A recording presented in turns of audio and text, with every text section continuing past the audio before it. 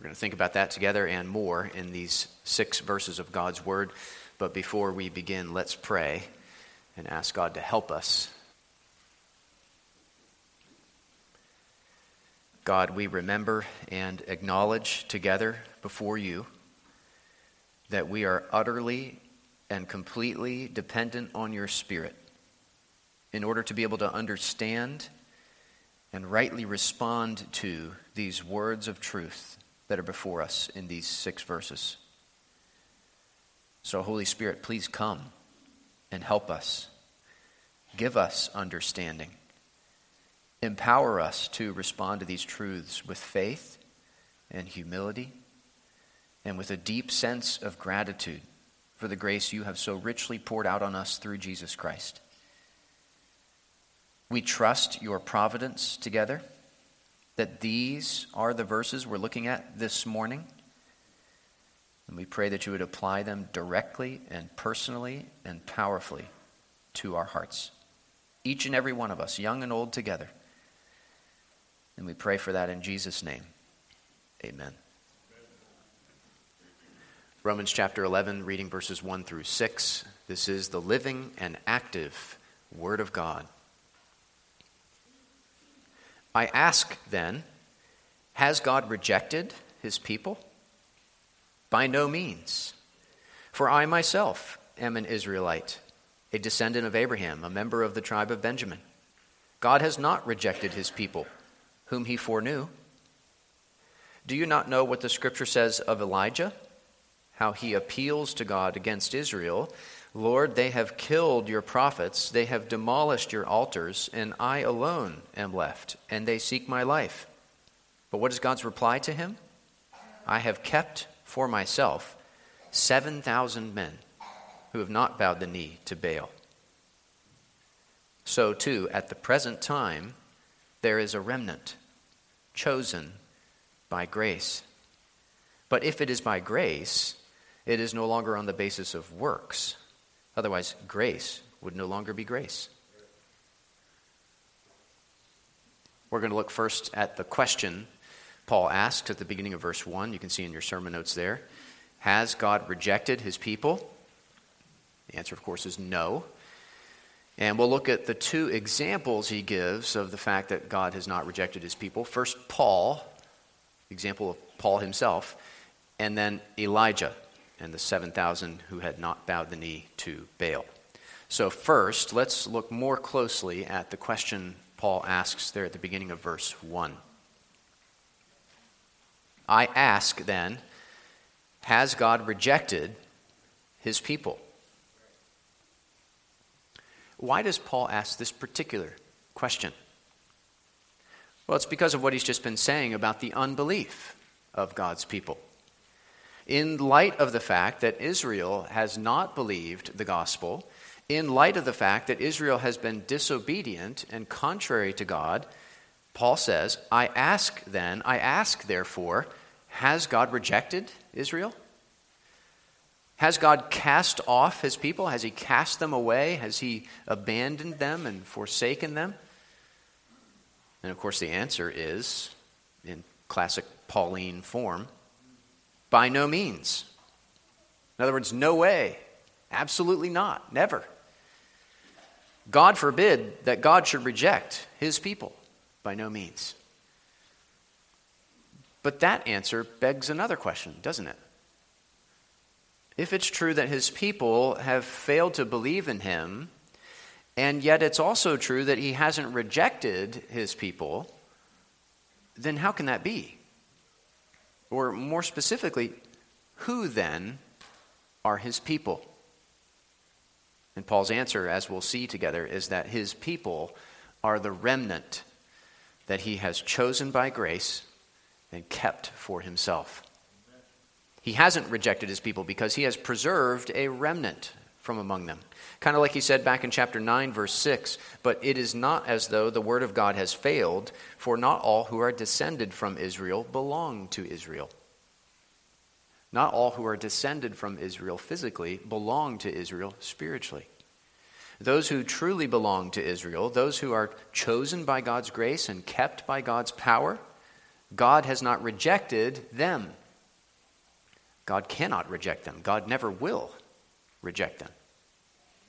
He has not rejected his people because he has kept for himself a remnant. And Paul gives two examples of that remnant, himself and Elijah and the 7,000. And we'll look at those in just a minute. But first, let me say one thing just by way of application here at the beginning, and that is that we should remember that all of us deserve to be rejected by God. That's one of the basic teachings of the Christian faith. That's one of the core doctrines of the Bible. All of us deserve to be rejected by God because of our sins against God, our sinful actions and our sinful thoughts, our sinful words and even our sinful desires.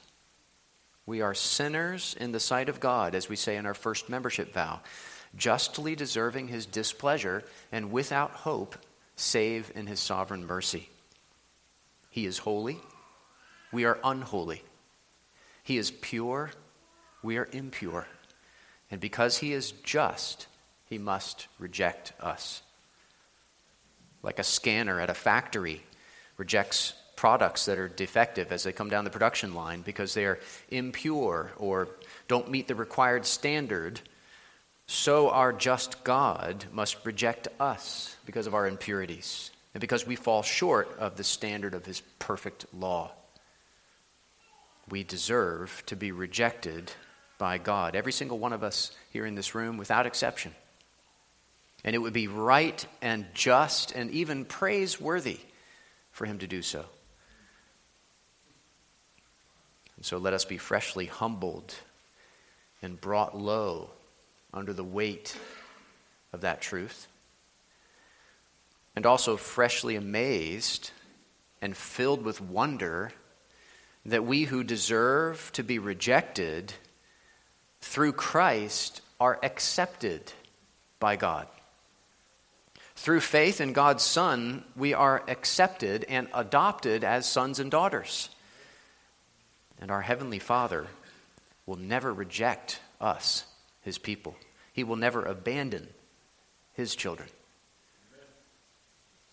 What security that gives us.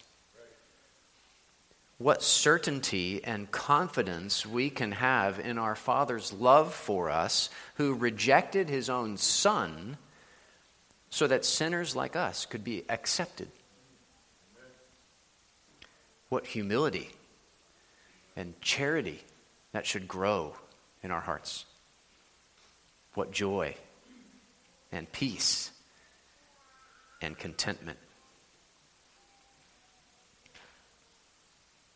Well, like I said, Paul gives two examples of this remnant God has not rejected. And the first example is Paul. It's himself. Main point number 2 in your notes. Look again with me at verse 1. I ask then, has God rejected his people? By no means. For I myself am an Israelite, a descendant of Abraham, a member of the tribe of Benjamin. God has not rejected his people because I am one of his people, and he hasn't rejected me, Paul's saying.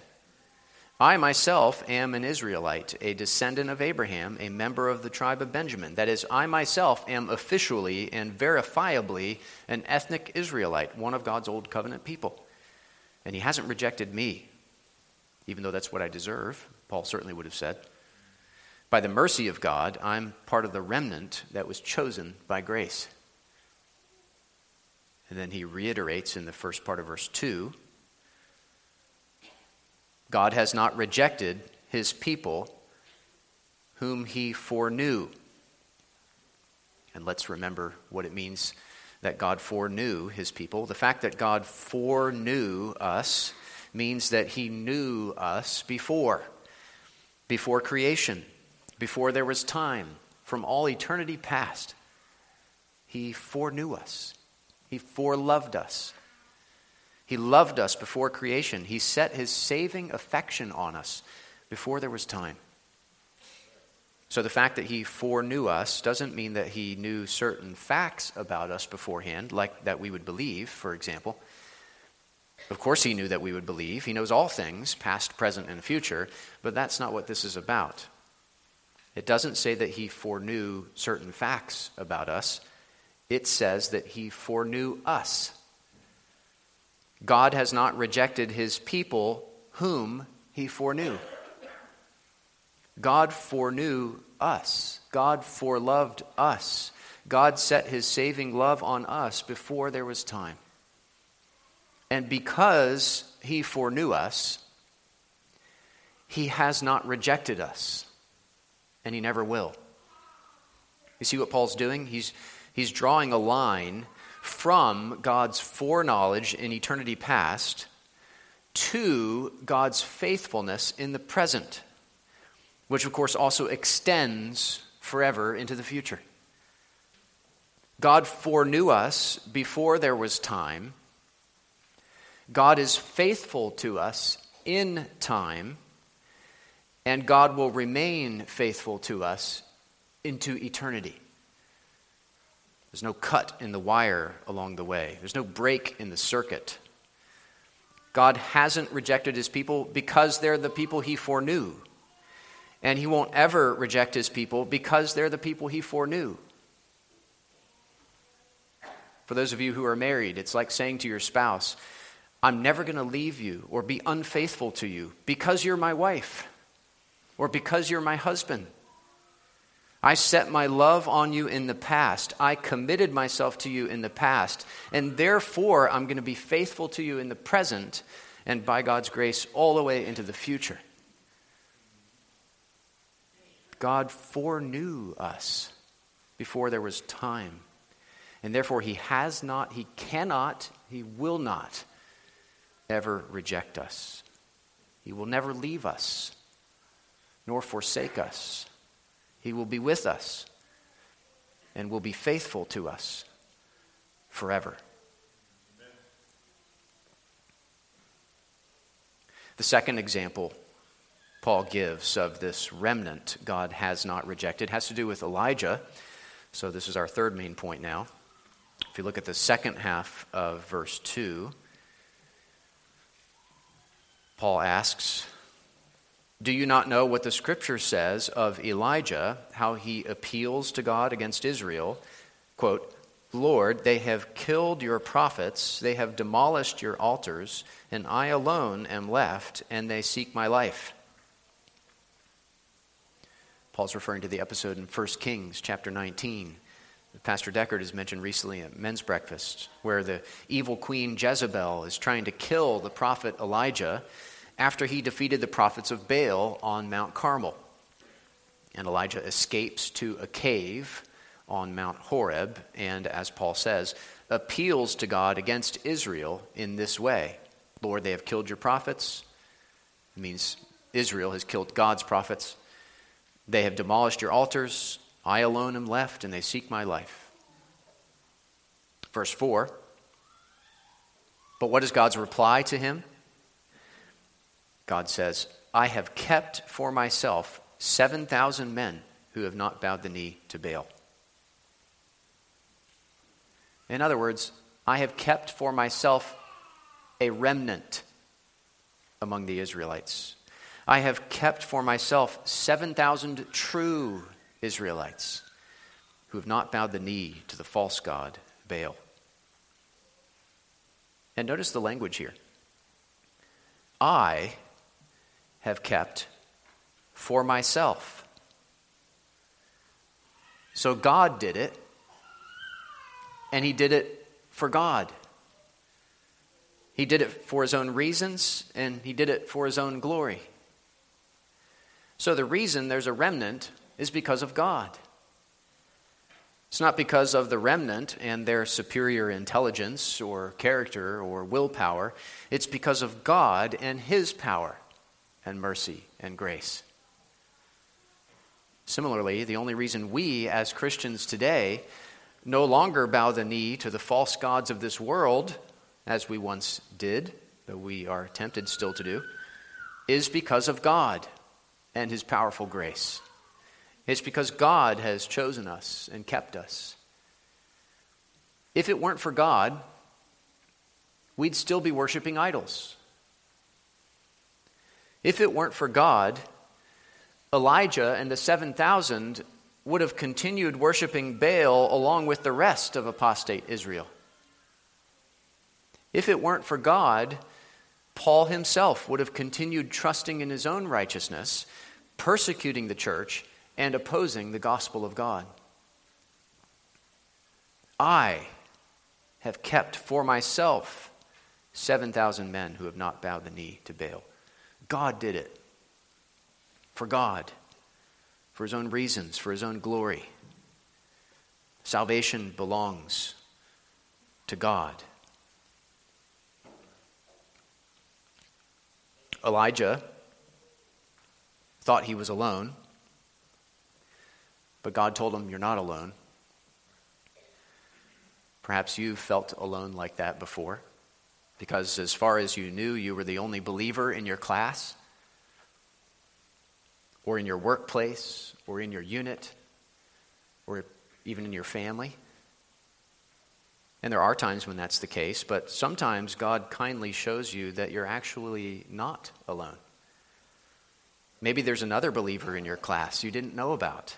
Maybe they speak up for Christ one day in class, or you do, and they come and talk to you afterwards and thank you for saying something. And God kindly shows you that you're not alone. There's someone else who's on the same team as you are, who's wearing the same jersey you are wearing. And you can encourage each other and pray for each other and seek to bear witness together.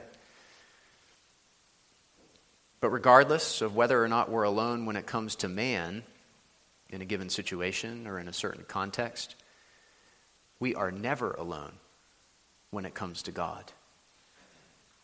God is with us wherever we go, in whatever situation we're facing.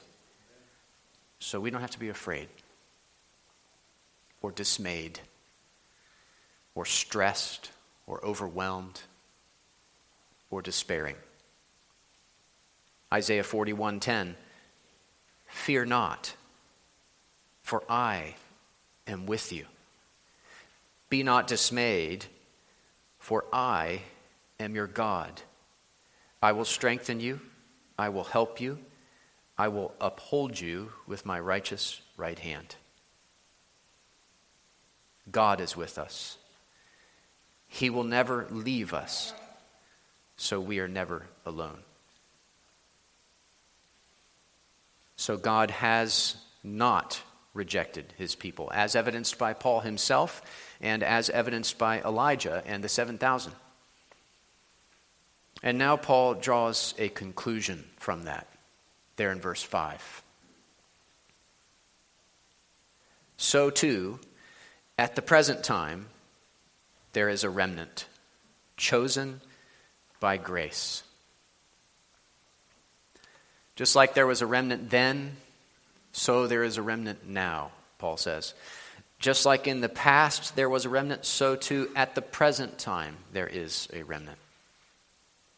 A remnant is something that remains, something that is left, kind of like a remnant of yarn or cloth after a sewing project, or perhaps the last slice or two of pizza or the last piece of apple pie. It's what remains. It's what is left.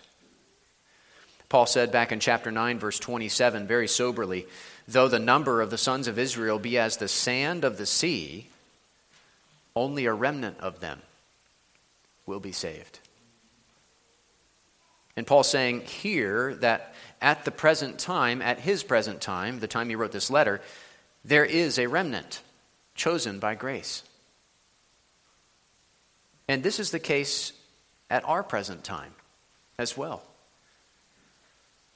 As the study note in the ESV Study Bible puts it concisely, in Paul's day, as in Elijah's day, and today, a remnant of Jews believe in Christ because of God's electing grace. Now, I recognize that there are different views on this subject, but it seems to me that Paul's saying here and in the rest of chapter 11 that there's a remnant of ethnic Jews who are still being saved today. along with all the Gentiles, all the non-ethnic Jews who are being saved. And all of us, the remnant of ethnic Jews and all the Gentile believers, have been chosen by grace. We've been chosen by God. We've been elected by God. We've been predestined by God for salvation. And we've been chosen by grace, on the basis of grace, because of God's grace. And this is not unjust or unfair of God to choose us and not others, because no one deserves to be chosen. And any who are chosen by grace, like it says. Not because of anything in them, but because of the grace and mercy of God. One commentator put it this way: many worry that the choosing of some and not all would be unjust, but this idea overlooks the fact that election is gracious. No one deserves to be elected, and thus the election of any is a merciful gift of God that cannot be claimed as a democratic right. No one has the right to be chosen. No one deserves to be chosen. God's election is by grace, based on grace. That's what Paul gets at in verse 6. But if it is by grace, it is no longer on the basis of works. Otherwise, grace would no longer be grace. What a great verse. Grace is unmerited favor. So there's no merit involved. Before creation, God did not look ahead in time and see who would do enough good works and then choose them, elect them, because that would be them earning their election. That would be them meriting their election. But election is not by merit, it's by grace. It's not based on a merit system, it's based on a grace system. It's not on the basis of works, it's on the basis of grace. Ephesians 2, 8 and 9. For by grace you have been saved, through faith. And this is not your own doing, it is the gift of God, not a result of works, so that no one may boast. We've been chosen by God by grace. And it's by grace alone. That's one of the key biblical truths recovered during the time of the Protestant Reformation over against the teaching of Roman Catholicism, that salvation is not just by grace, but it's by grace alone, meaning with no works mixed in. If you try to mix works together with grace, what you have is no longer grace.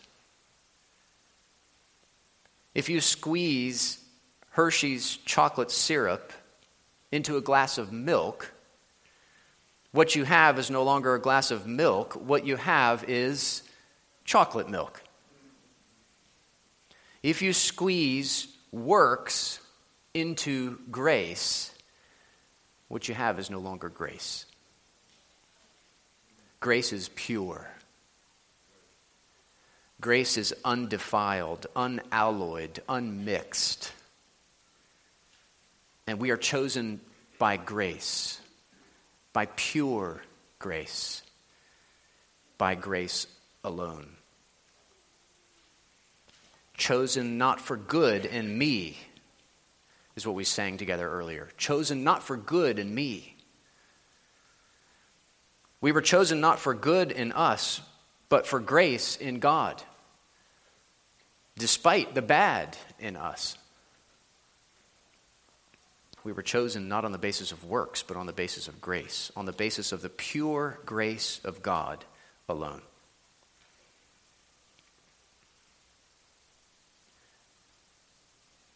Let me mention two things by way of application in the time we have left this morning.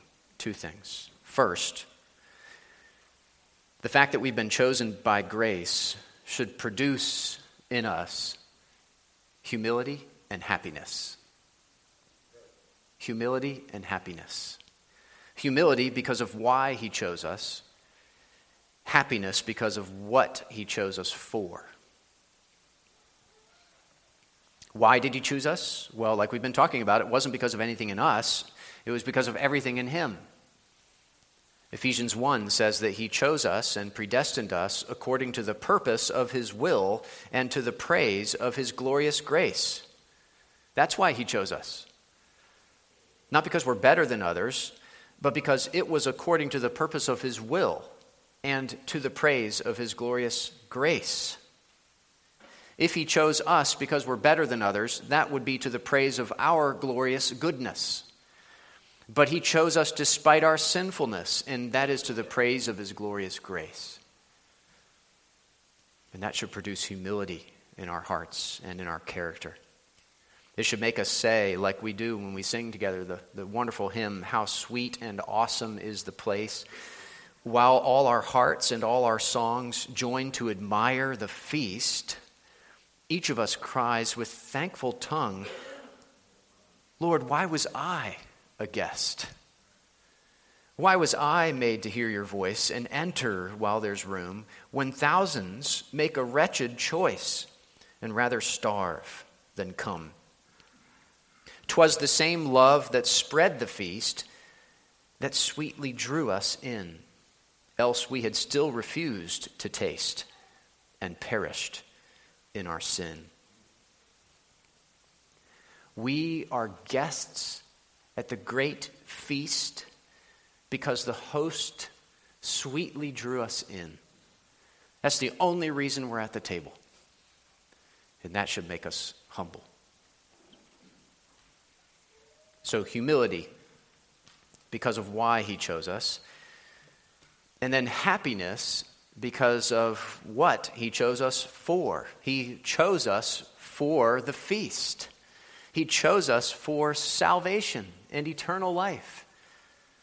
Ephesians 1, again, says that he chose us in him before the foundation of the world, that we should be holy and blameless before him. He predestined us in love for adoption to himself as sons through Jesus Christ. In him we have redemption through his blood, the forgiveness of our trespasses, according to the riches of his grace, which he lavished upon us in all wisdom and insight. That should make us happy. That we have all those things in him. There's a lot to make us sad in this fallen world that we live in, to be sure.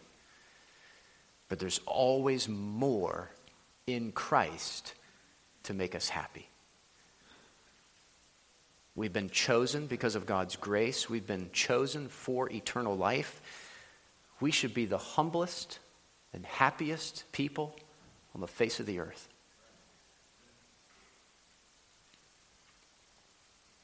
Secondly, and finally, we should take to heart the truth that God has not, cannot, and will not reject his people. If you're a believer in Jesus Christ, if you've repented of your sin and put your faith in Jesus, God has not rejected you. God cannot reject you. God will not reject you. And you should take that to heart this morning. You should soak that in like a sponge. Soak in like a sponge the truth of 2 Timothy 2:13. If we are faithless, he remains faithful, for he cannot deny himself. Or 1 Samuel 12:22. For the Lord will not forsake his people for his great name's sake, because it has pleased the Lord to make you a people for himself. Or Psalm 94:14. For the Lord will not forsake his people. He will not abandon his heritage.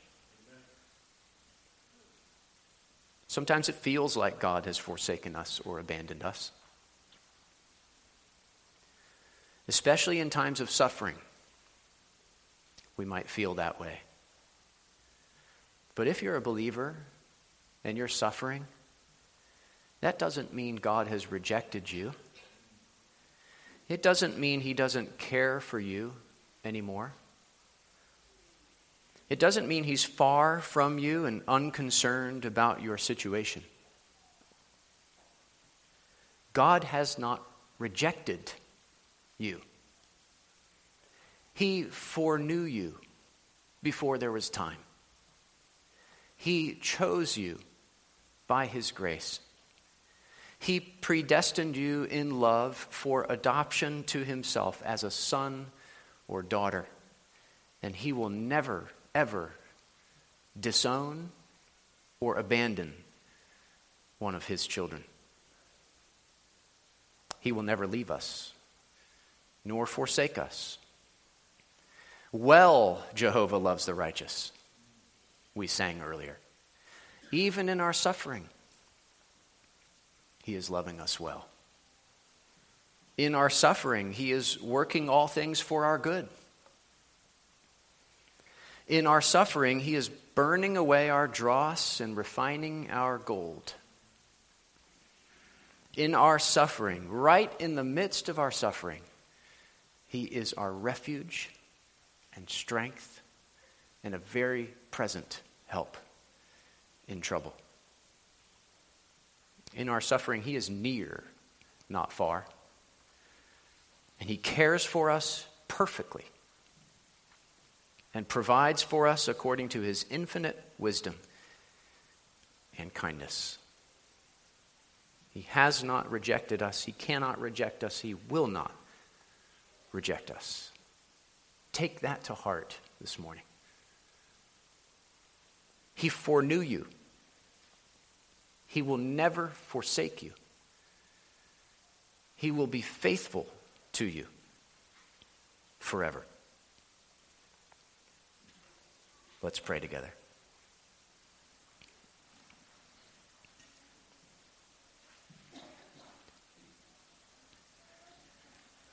Lord, we thank you for these great truths.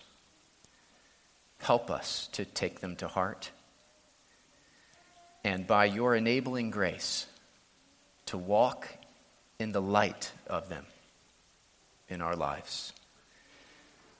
We pray in Jesus' name. Amen.